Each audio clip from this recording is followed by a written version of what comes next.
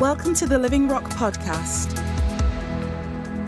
Good morning. It's really good to be with you and to continue our Gospel Encounters series, which I hope you've been enjoying. I'd like to speak to you today from the last few chapters of Matthew's Gospel, and specifically I'd like to look at some of the events that happened in the lead up to the crucifixion and also on the day of the resurrection, and the things that the disciples went through in those events, the impact it had on them. And I think there's some things in there for us today. So if you want to turn with me to Matthew 26, we're just going to read a few verses. Starting at verse 1, it says, "When Jesus had finished all these sayings, he said to his disciples, 'You know that after 2 days the Passover is coming, and the Son of Man will be delivered up to be crucified.'" And then down in verse 30, this is now after the Last Supper, it says, "And when they had sung a hymn, they went out to the Mount of Olives. Then Jesus said to them, 'You will all fall away because of me this night, for it is written, I will strike the shepherd, and the sheep of the flock will be scattered. But after I'm raised up, I will go before you to Galilee.' Peter answered him, 'Though they all fall away because of you, I will never fall away.' Jesus said to him, 'Truly I tell you, this very night, before the rooster crows, you will deny me 3 times. Peter said to him, 'Even if I must die with you, I will not deny you.' And all the disciples said the same." And if you just go across to chapter 28, this is now the morning of the resurrection. This is after the crucifixion. Beginning at verse 1, it says this, "Now after the Sabbath, toward the dawn of the first day of the week, Mary Magdalene and the other Mary went to see the tomb. And behold, there was a great earthquake, for an angel of the Lord descended from heaven and came and rolled back the stone and sat on it. His appearance was like lightning and his clothing white as snow. And for fear of him, the guards trembled and became like dead men.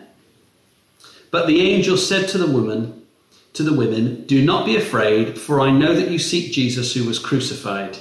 He is not here, for he is risen. And he said, Come, see the place where he lay. Then go quickly and tell his disciples that he is risen from the dead, and behold, he is going before you to Galilee. There you will see him. See, I have told you.' So they departed quickly from the tomb with fear and great joy, and ran to tell the disciples. And behold, Jesus met them and said, 'Greetings.' And they came up, took hold of his feet, and worshipped him. Then Jesus said to them, 'Do not be afraid. Go and tell my brothers to go to Galilee, where they will see me.'"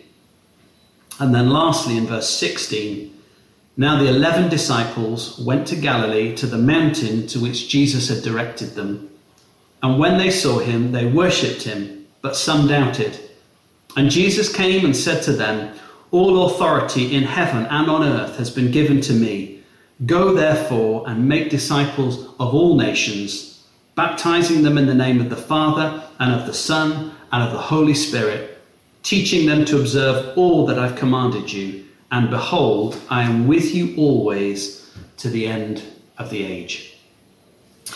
The reason why I've pulled these few verses out from these chapters is because there's something I've been thinking about recently, having been spending a bit of time in the book of Matthew over the last few months. And that is this statement that Jesus makes to them in verse 31 that we read from chapter 26, which is to tell them that they will all fall away, for it is written, "I will strike the shepherd, and the sheep of the flock will be scattered." It was quite a statement to make, wasn't it, before them, and something that will have hit them, I'm sure, like a ton of bricks. But then he says this in verse 32, "But after I'm raised up, I will go before you to Galilee." And we read later on in chapter 28 that when the angel of the Lord comes down and the women see him, the angel of the Lord says, "Go to Galilee, for Jesus has gone before you to Galilee, and that's where you'll see him again." And then they meet Jesus, and Jesus says to them, "Tell the disciples to meet me at Galilee." So it seems to me that Jesus drops this bombshell on the disciples that night about what was going to happen. He'd been telling them for a period of time, but now the moment had come. And he was also giving them a promise that he would see them again, that they'd be reunited at Galilee. Galilee was the cradle of Jesus' ministry. It's where he spent most of his life, and it's where he recruited the disciples. It's where much of his ministry took place. And it seems to me that Jesus was saying, look, something is going to happen in the next few hours, but after it's over, we will be together again and we'll be reunited, and all things will be restored when we meet again at Galilee. And I believe that Jesus was preparing them for what was to come in the next few hours, not only with a promise of reunion, but also a promise of restoration, because they were going to go through some things in the next few hours that would shake them to the core. But those things that they were going to go through were going to prepare them for the mission that Jesus was going to give them, that we just read about in chapter 28, the Great Commission that he was going to give them when they were reunited at Galilee. I believe the disciples had to go through some things before they were ready for the Great Commission. And I think that Jesus knew that. I think he knew that he was going to be separated from them. And that's why he uses this language from the prophet Zechariah, which is that God says, I will strike the shepherd and the sheep will be scattered. He's using this language, and it's referred to several times in the book of Matthew. He's not only the great shepherd, but in the context of the Passover, he's the paschal lamb. He's the sacrificial lamb as well. But he knew that they would be scared by this statement that he would make, and he wanted to prepare them with this promise of reunion and restoration. But I also believe that God had a purpose. You see, they'd never been separated from Jesus in all this time, and he knew that they would have to face some things, and actually face those things without Jesus being by their side. I think there were three things that God wanted them to face, and I want to go through the next few verses and just pick these out. The first is that they were to face their fears. Secondly, that he wanted them to face their flaws. And thirdly, that he wanted them to face their frustrations. And the first one, I think, is found in verse 31 of chapter 26, when Jesus says, you will all fall away because of me this night. For it is written, I will strike the shepherd and the sheep of the flock will be scattered. Can you imagine, if you were the disciples, the fear that would strike into your heart? That Jesus, who you followed, who is everything to you, who you believe to be God's Son and the Messiah, is suddenly saying, I will be struck down and you will all fall away from me. Well, the disciples dealt with that fear initially by looking within themselves. Peter's the one that's always the spokesperson, isn't he? He says, though they all fall away, because of you, I will never fall away. Peter's looking within himself to be able to deal with the fear that he's feeling that's gripping him in this moment. And all the other disciples we found in the next few verses, all the disciples said the same thing. They were looking within themselves to deal with that fear. Whereas actually, what Jesus wanted them to do was to look to him. In fact, we find that Jesus' prediction about what Peter would do obviously comes true. This terrible moment where Peter denies Jesus and he hears the rooster crowing 3 times, and he remembers what Jesus said to him only hours before. I can only imagine what Peter went through having denied Jesus after what he said he'd be willing to die with him. The fear of failure, the fear of where this left him in his life. The wonderful thing is that they had the promise that Jesus had left them with, is that they would be restored and reunited with him at Galilee. And that's exactly what happens. We find in John's Gospel this account of Peter's restoration, Jesus forgiving him, and Peter finding forgiveness and restoration at this point of reunion at Galilee. You know, the only way to deal with things that we're fearful of, that we're afraid of, is the love of Christ, I believe. You know, I believe that John witnessed that restoration of Peter. He witnessed Jesus forgiving him and saw Peter experience the love of Jesus in a way that maybe he'd never experienced before. And years later, when he was writing his letter, said, perfect love casts out all fear. We're all fearful of some things. There are always some things that can cause us to be fearful.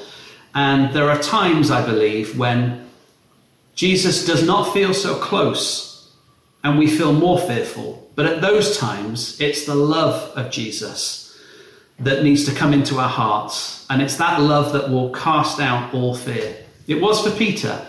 And there were going to be so many more moments when Peter would have cause to fear. They all would. But they learned a really important lesson that day, is that perfect love casts out all fear. We won't overcome our fears if we look within ourselves, but we will overcome them if we look to the shepherd and we let his love cast out the fear that can strike us down. Second thing is that I believe that he knew that they needed to face their flaws. And if you go with me to verse 41 in chapter 26, we're now in the Garden of Gethsemane, where Jesus has gone to pray. He's gone to be with the Father, and he says to his disciples, keep watch with me and look over me. And he goes to pray, and then when he comes back, of course, they've fallen asleep, haven't they? And Jesus says to them in verse 41, he says, watch and pray that you may not enter into temptation. The spirit indeed is willing, but the flesh is weak. And Jesus is saying to them, look, in your spirit you're willing, but the hour is at hand and there is a battle taking place. But the flesh is weakening your resolve. The flesh is deadening your senses. In fact, later on, he says in verse 45, sleep and take your rest later on. You see, when the Bible talks about our flesh, it's talking about our physical appetites. There's nothing wrong with our physical appetites. We are both spiritual and physical, and our bodies need to be tended to. But the Bible also talks about the flesh being contrary and desiring things that are contrary to the Holy Spirit. And there are times when our spiritual senses need to be alive and attuned, but our flesh, our physical appetites can get in the way of that. And that's what was happening for the disciples. And it's only because Jesus had withdrawn from them that this became exposed in them, if you like. It showed them that actually there's an issue here of the flesh. And Jesus was saying, there's an issue for you guys to deal with now. In the things that you're going to face in the years to come, you're going to need to deal with your flesh to be able to win the battle and fight by my side. I believe that in the last few months, we've been denied many of our corporate activities, many of the things and activities that happen within the church, the things that we do together, which are all great. But I think sometimes they can mask things within us that we don't then deal with. Sometimes we can maybe convince ourselves that if we're busy with the things of God, then we've dealt with the things of the flesh and our spirit is alive. And actually in the last few months, when those things that we normally do, all the activities and the infrastructure of our Christian lives together has been taken away and elements of it have been denied us, then actually we're left with largely ourselves and the Lord. And I think that can be a real opportunity for the Spirit to show us those things within us that need to be dealt with, those things that are deadening our spiritual senses sometimes, those things that are holding us back in the battle, in the mission that we've been entrusted with. And I think it's at times like this that the Lord wants us in this space to be able to go to him and say, Holy Spirit of God, would you show me these things that need to be dealt with? Would you help me with these things? For my spirit is willing, but I know that sometimes my flesh is weak. And the third thing that the disciples had to face, I believe, is their frustrations. And if you go down to verse 51, we're still in the Garden of Gethsemane, but now Judas has arrived with the guards from the temple, as well as the chief priest's servant Malchus, to arrest Jesus. Now, as prearranged, Judas kisses Jesus to identify who he is. And at that moment, the guards go to arrest him. And we find in verse 51, Matthew tells us this, and behold, one of those who were with Jesus stretched out his hand and drew his sword and struck the servant of the high priest and cut off his ear. Now, we know from the other gospel writers that person was Peter. There's no prizes for guessing who it was. That was Peter who reached for his sword and cut off the man's ear. And we also know that Jesus healed Malchus's ear. In the Gospel of Mark, we're told that Jesus puts the ear back and restores it to Malchus. In other words, he puts things back as they should have been. But Peter was acting out of frustration. Peter was acting out of a frustration with what was happening in the moment. And he again was looking within himself to decide what to do about this. Now, I think we're often in these situations where it seems like things are not going as they should be. It seems like we're facing setbacks in the things that God has told us to do, in the plans he's unfolded for our lives. And in those moments, that can be a seedbed of frustration, because we wonder what God is doing, and we think maybe there's something we need to do to sort this situation out. But like Peter, we can often misread the situation. In Peter's case, he was not seeing the resources that Jesus had at hand. And Jesus says in the next few verses to Peter, "Do you not think that I cannot appeal to my Father, and he will at once send me more than 12 legions of angels? But how then should scriptures be fulfilled that it must be so?" Jesus was saying, Peter, you're not seeing the heavenly resources at hand. A legion of angels was 6,000. And Jesus was saying, I've got access to 12 of them, 72,000 angels. It only took one angel at the siege of Jerusalem to slaughter 185,000 Assyrians. I think maybe Jesus' point is, I have all the resources I need to deal with this situation. But what Peter couldn't see was not only the resources, but he couldn't see the purpose of God in that situation. And that's why Jesus said, I mustn't call on those resources, because it's right that this happens. It's in fulfillment of my word. And I just want to encourage us, where we find times where the hand of the Lord seems to be absent, where he seems slow to act, where we cannot see the resources of the Lord at work. Sometimes, oftentimes, those are the moments when he is acting on our behalf, when he is battling in the heavenlies, but we just cannot see those heavenly resources being deployed on our behalf. And those are the times when, instead of acting out of frustration, we need to come before God on our knees and say, Lord, let frustration never be the springboard for my action, but instead let me be one who sits at your feet and listens and asks you to share your plans with me about what you're doing right now, so that I can align myself with what you're doing and act the way you want me to act in this moment.